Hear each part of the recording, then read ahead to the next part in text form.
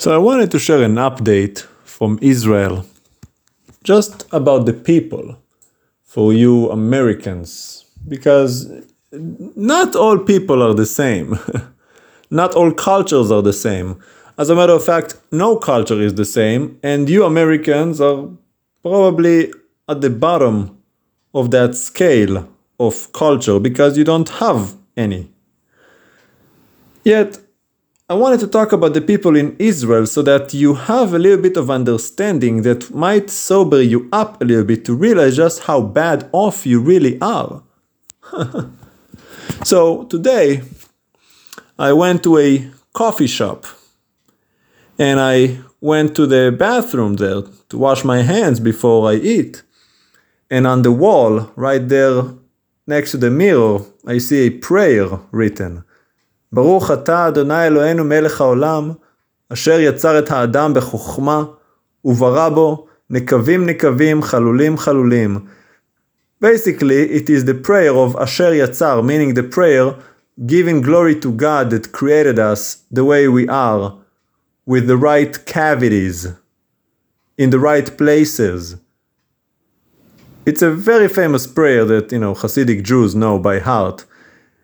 And pretty much it's giving God the glory that we can, relieve ourselves.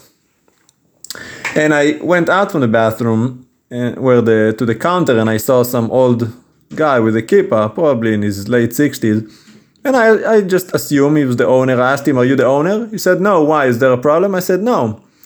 I just wanted to give you preps for, having that prayer written on the wall in the bathroom.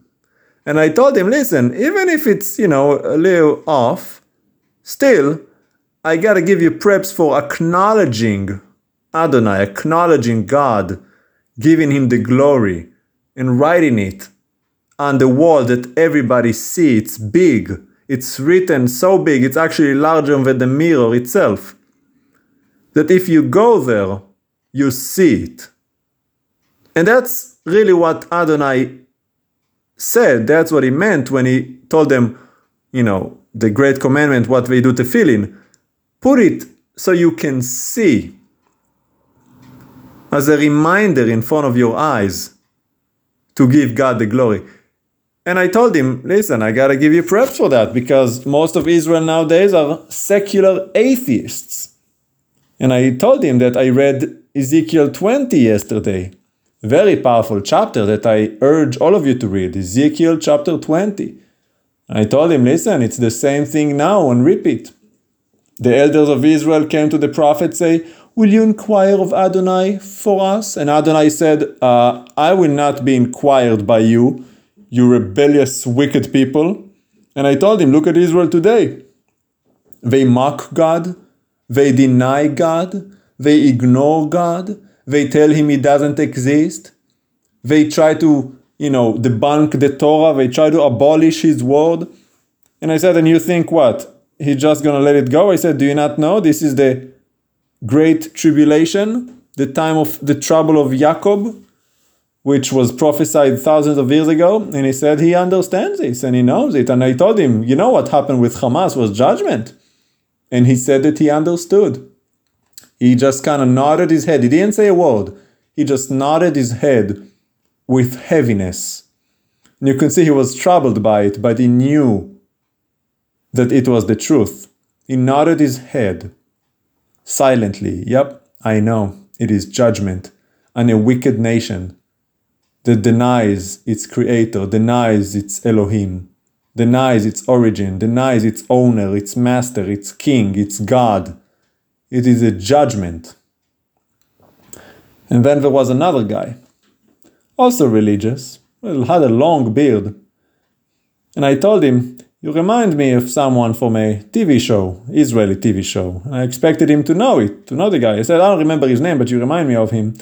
And the guy said, oh, is that a violent show? I said, yeah. He said, oh yeah, I didn't watch it. I don't know it because I make it a point not to watch violent shows. And I said, oh, that's good. I gotta give you preps for that.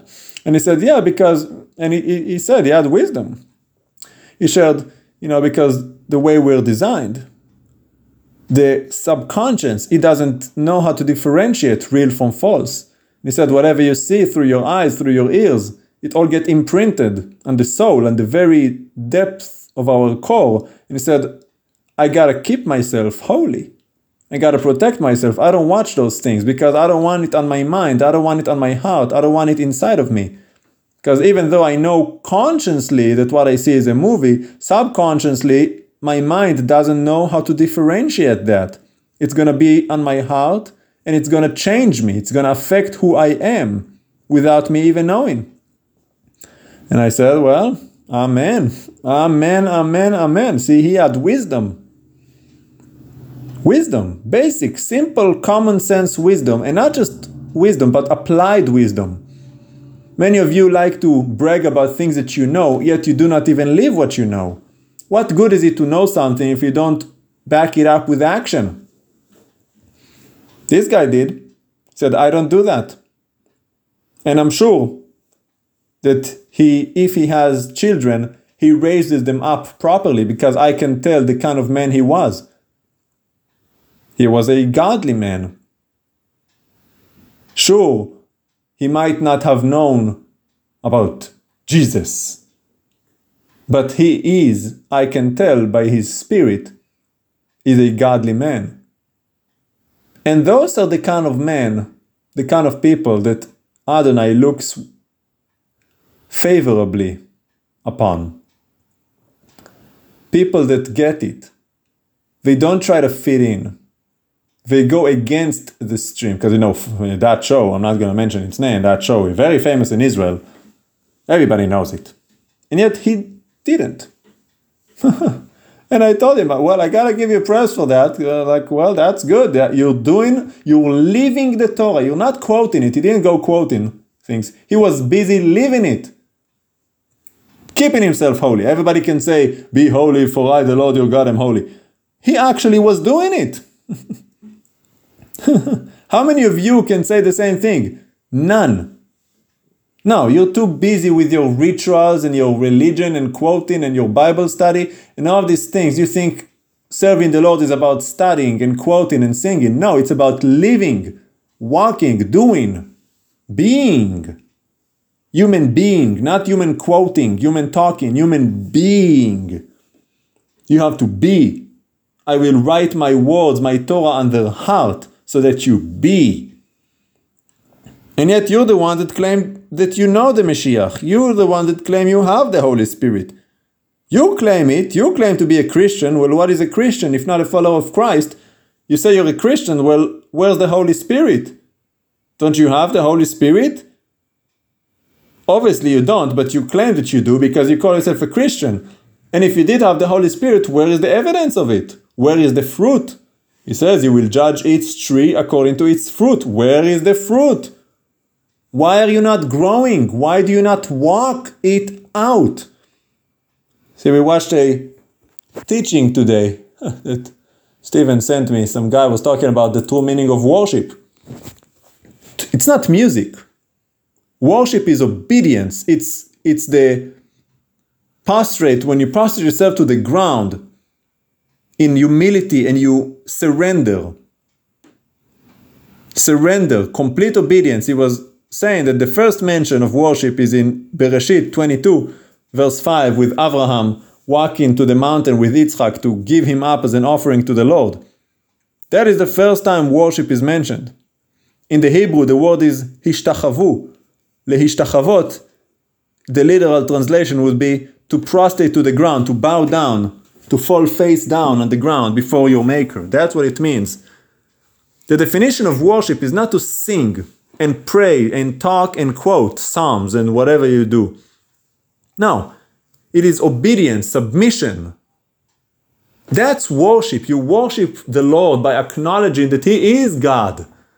Love the Lord your God with all your heart, all your mind, all your being, every fiber of your existence. Give it to Him. Hold nothing back, not your job, not your possessions, not your family, not your children, and not even your own life. He said, forsake even your own life beside, you cannot be His disciple. God demands everything. Not even one thing you can leave behind. And both Stephen and I were tested the last couple of days, had to give something up.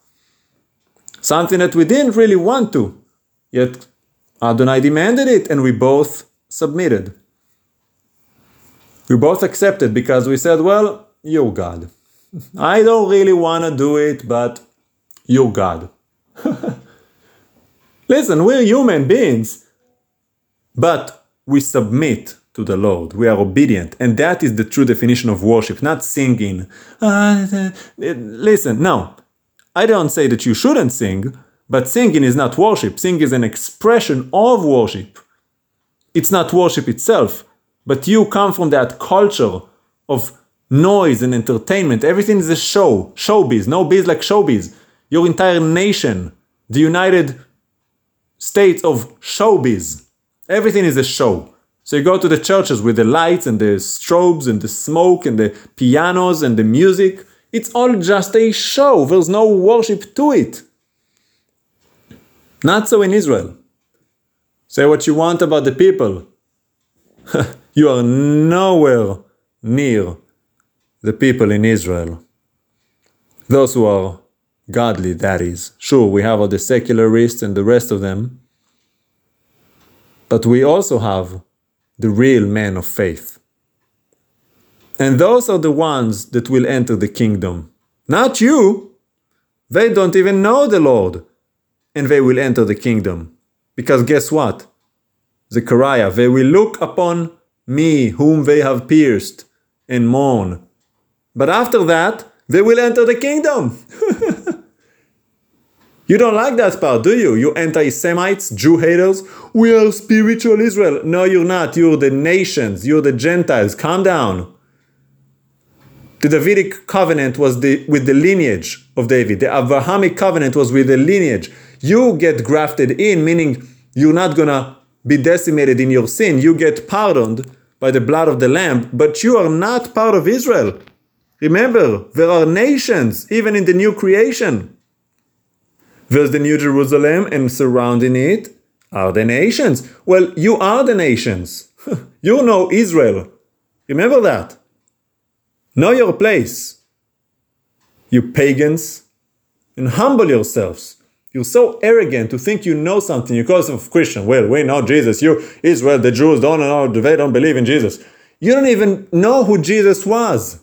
You don't believe in God. You liars. Belief is trust. Trust and obedience. How can you believe in God if you don't obey Him? If you truly believed He was God, you would obey. Because there's nothing greater than God. And He can kill not just the body, but the soul. And He judges rightly, justly, fairly. Oh, we're not under the law. We're under grace. Nonsense. There's no such thing. You don't even know what you're saying. Grace did not show up in the New Testament. Grace always was. Read Ezekiel 18. If a wicked man turns away from his wickedness, he will not die, he will surely live.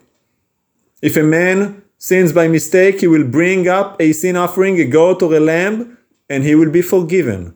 But if someone blasphemes, that is knowing the commandment, and sins defiantly, he will not be forgiven. That soul will be cut off from its people. That's in Numbers 15. Read it. Study. But you don't care to study. You don't care to know. Because you're an arrogant fool. You think you already do know. And you know absolutely nothing. Arrogant, Gentile Americans calling yourself Messianics. Well, that's what Christian mean, Messianics. You are no follower of Yeshua. You have no idea what you claim to believe. You're a bunch of hypocrites. And you're all going to burn. Repent.